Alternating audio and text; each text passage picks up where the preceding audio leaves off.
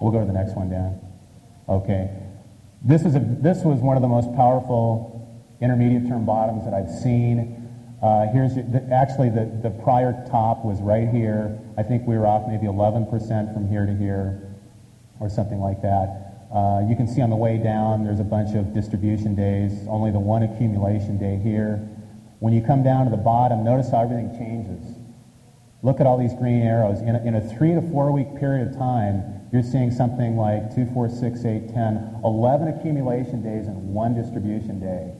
At the exact same time this was going on, there were scores of growth stocks breaking out of the types of bases I just showed you. This was a real green light to me to go in there and start buying. It was time to go ahead and start buying growth stocks as they were breaking out of bases. This is the crux of how I look at the general market. I ignore what the press says. I turn my TV off at 10 a.m. Eastern and it stays off for the rest of the day. I don't read Wall Street Journal. I really try to look at just what the market is doing itself. And I also don't look at any indicators. The only indicator I look at really, besides volume, is the relative strength line, which I always look at on every stock chart. But when I look at the general market, I just look at the big averages, mainly nowadays the NASDAQ, not so much the Dow. And I look at, as I just said, the accumulation distribution patterns in the index. Is it making higher highs, higher lows, or lower highs, lower lows? So in other words, I see what sort of trend it's in. And the second thing I look at is the action of the leading stocks. The index can look great, but if none of these leaders are coming out of well-formed bases, that tells me there's really nothing to buy. And the speculative sentiment that is drawn to these high-growth vehicles that I like to favor in the technology sector is not there. And every durable advance needs some kind of speculative sentiment. I don't mean speculative sentiment like December 98 when companies put out press releases saying they were going to have an internet site up in 10 days and the stock goes up 80% that day. I don't mean that kind of froth. I'm talking about just healthy sentiment, healthy speculation where people are once again feeling they want to plunk money down on stocks with high growth rates, which are your higher risk vehicles in the market, no doubt about it. Dan, go back to the last one. Yeah, this right here, if you notice, this is just a straight up move. This is so powerful. There really are no natural highs and lows in this. So in this situation, that's the most bullish thing of all, when it comes right off and you're seeing a bunch of accumulation days over, say, a 3-week period, and at the same time you're seeing growth stock after growth stock breakout. That was a great time to be in the market. Yeah. Okay, here's your bottom, the big bottom in September 98. This was really tricky because a lot of people said, here's the bottom here, started buying coming up here. The market ended up testing this prior low, which shook a lot of people out. But at this point, when it makes a higher high right here on this particular day, it exceeded this high here, that should have told you that definitively the trend changed. And you should not have been waiting for the market to be way up here to begin buying again. At the same time, a lot of growth stocks were beginning to break out of bases right in here. So again, you're putting the two things together. You're putting in your analysis of the big averages, namely the NASDAQ these days, with what the leaders are doing. If you see a lot of growth stocks begin to break out of big bases on big volume, at the same time that a big average like this is coming off some sort of low, you don't know if it's the real low at that point. You never really know that except in hindsight.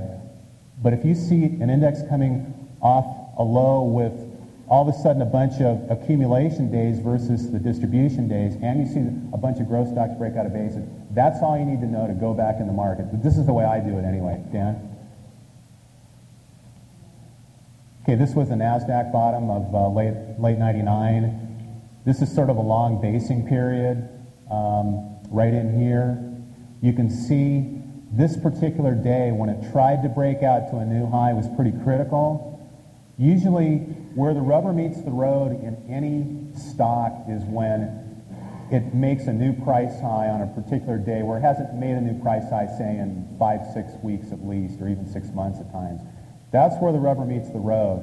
If that stock's going to move higher, that particular breakout day and its volume on that day are two things that are going to tell you if the stock is really healthy or not. So the market comes back. So the market on this particular day, if you notice, had very weak volume. That was a sort of a warning sign that, gee, something's maybe not right. The market comes back down here. These 2 days were key. These were critical days for you to recognize. You have to be looking at this every day. You have to know what the big averages are doing on a price volume basis every single day. If you saw this price gap here and this price gap here, and you notice the two big volume days here that exceeded volume every single day way back for months, and both days closed near the high of their daily range, that's enough to tell you that the tide has changed. When you combine that with the fact that a lot of growth stocks were breaking out of bases, a lot of these high-growth tech glamours like Brocade, Ariba, JDSU, Juniper Networks, PMC Sierra, VeriSign. Was VeriSign doing that then too, Dan? Yeah, Siebel Systems. When you see these two things happen, the index take off like this and the leading stocks, it's your best indication the market is ready for a move higher and the bottom's put in. I don't try to predict how far the market's going to go. I don't try to predict the market at all. I just look at what the market's doing right now. In Bill O'Neill's book, How to Make Money in Stocks, he says something like, it is not necessary to forecast the market. All you need to do is know what the market's doing right now. Those were the most valuable words I've ever read in any textbook, and I've read over 100 of them on the market. Those are the most valuable words that taught me the most about how to look at the general market. If you forget about trying to forecast things and look at what the market's doing today in terms of the averages and the leading stocks, it's all you need to know. I've been in every intermediate advance for a number of years, and I haven't missed one advance by just following that basic philosophy. Dan? Okay, this is another example of okay, here's our recent top in the NASDAQ. This was an example of how if you were looking at volume when the NASDAQ came down and you saw these wedging days where you had price rise, volume dry up, price rise, volume dry up. Every single time for 4 consecutive rallies that price tried to rally, there was no demand for stocks at that point. You didn't have to have somebody get on CNBC and tell you that maybe it was going to go up, but then again, maybe it wasn't. If you just looked at this was objective evidence of what was happening today and was more than enough information to tell you to not be in the market at that point. Or if you wanted to go in the market, maybe make a couple of test buys and see if they worked out, and if they didn't, you cut your losses and you went back into a 100% cash position. For those of you that are not familiar with my strategy, when the market is not in a healthy uptrend in the NASDAQ and a lot of the leading stocks are breaking down, I sell my positions and I move to a 100% cash position. I did that on March 15th. That was 3 trading days after the top, or 2 trading days after the top. I'm not going to be that perfect every single time. And for all I knew at that point, as I wrote in my column, I said, I don't know this is going to be a top, but when things are breaking down and your winners are starting to really come in, at some point you have to draw a line and say, I'm going to lock in profits, move to cash, and if it turns around and goes right back up in my face, so be it. Dan? I wanted to just show you a little bit of, this is sort of an interesting chart. This is how Microsoft looked right after it went public. And we all know Microsoft was one of the biggest winners of the last 12 or 15 years or so. Some people ask me if I ever play the IPO market. My answer is, I play it, but I don't play it on the IPO day. I don't play it on the day that it goes public. The reason is that there's not enough price history there for me to understand supply and demand, the supply and demand quotient in that particular issue. By waiting for a stock to go public, here's where it went public. And again, you can see I didn't adjust for price splits because it's trading at, 24 cents here. It came out, formed a little pattern here, and then formed sort of a bigger semi-saucer or cup type base, okay? Notice when it came up to the top of this, it pulled back for a couple of days, forming a little handle or a little platform. And it's kind of hard to see, but if you look at this little line down here, you'll notice that you had 2 days of really, really low volume. Nobody was selling when the stock came back. That was an alert signal that told me if I was interested in this stock this one had the potential for some sort of a move. This is the way I play the IPO market. I wait for a base to form, and after the base forms, I'll go ahead and buy the stock when it breaks out to a new high. The next one down is Microsoft again. This shows you what I just showed you before. Here's the base. Here was the volume, and you can see what it did from here. Notice how it moved up. It formed another base right here, which would have made an ideal place for you to perhaps add on a little bit more to your initial position, which is called pyramiding. Yeah. Okay, fine. This is Cisco Systems when it went public on this day right here. I guess everybody in here probably wish they would have bought somewhere in this point and probably wouldn't be sitting in this room today. But I actually saw this happen over here. This is 1990, and I was just learning the strategy, and I was scared to buy stocks that I wasn't familiar with. And this was in the networking industry, and in 1990, the only networker that I knew about was Novell. I didn't really understand what networking was all about. So I thought, Cisco, I've never heard of them. I'm just going to, I'm going to go to the next one. I'm not going to consider buying this stock.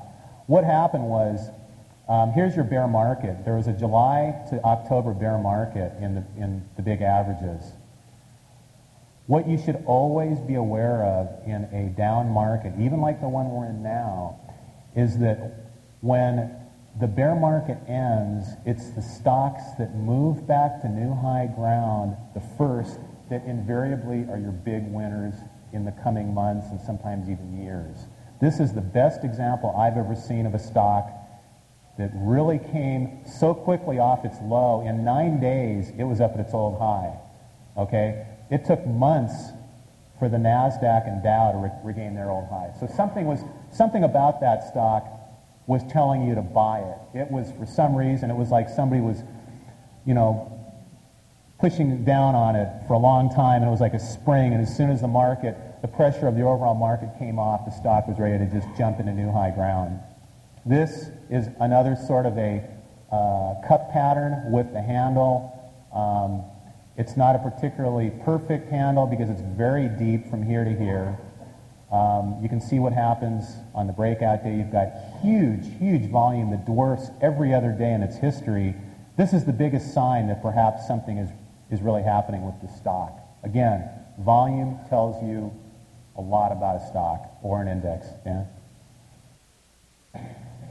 The one thing that I do, which a lot of the successful people that use this kind of strategy do, is related to money management. And that is, when we get a winner, we add on to the winner as it goes up. Now, I really would not recommend anybody do this that has not had any experience with this strategy. I would prefer to see people maybe paper trade this kind of a thing. When I first started studying this strategy in 1990, I paper traded it for probably 4 months. Then we went into the bear market, and miraculously, all my paper trades sort of stopped themselves out, and I was in cash on my paper portfolio, and that's what gave me the confidence to begin trading this in 1991 with my real account.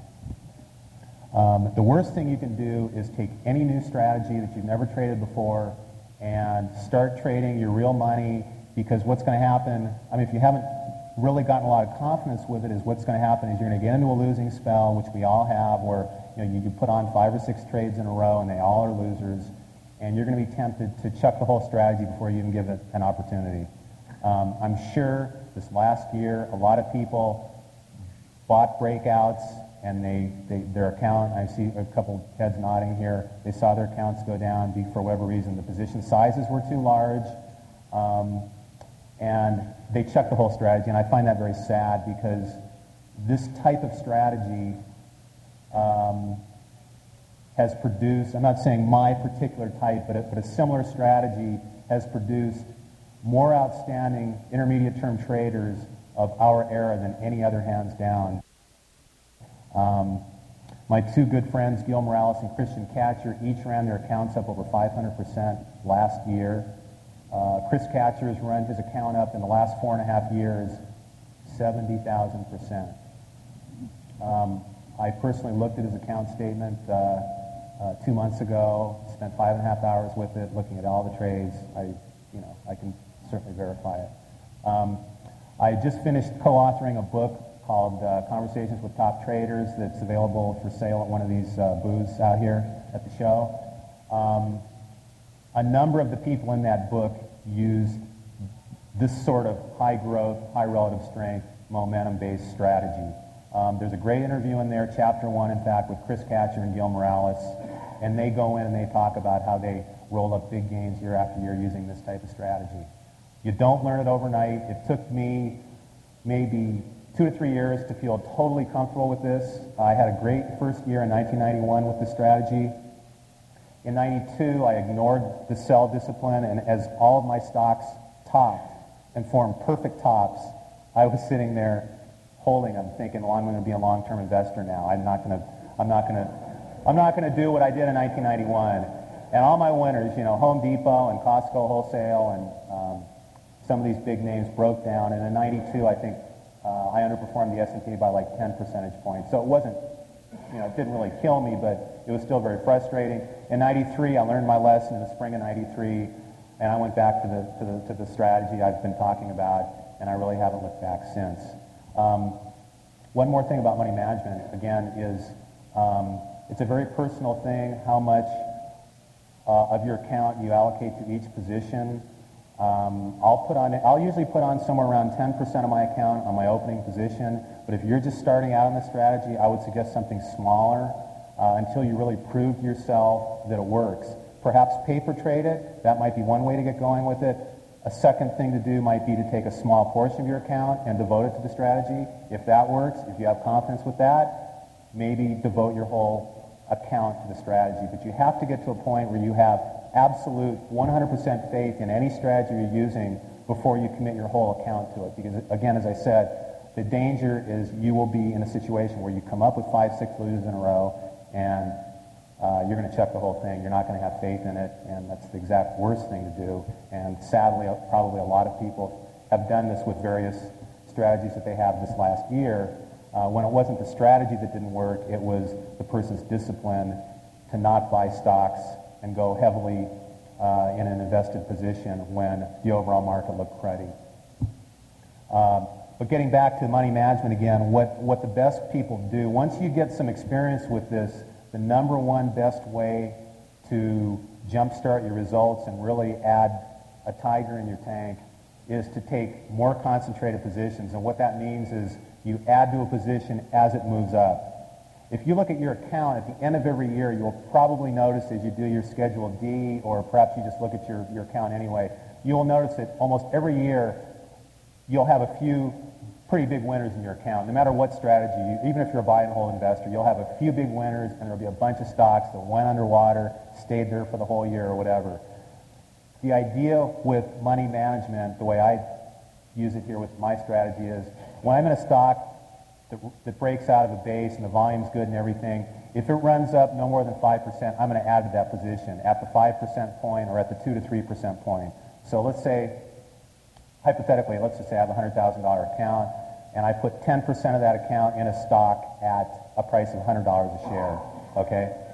If it's got a great-looking base and the overall market is in a new uptrend, for example, stock breaks out at 100, moves up to 102 to 103, but no more than 105, and I'll add another half-size position. So I'll add another 5% of my account to that position. If it moves up a little bit more, I may add half of that, which would be 2.5%.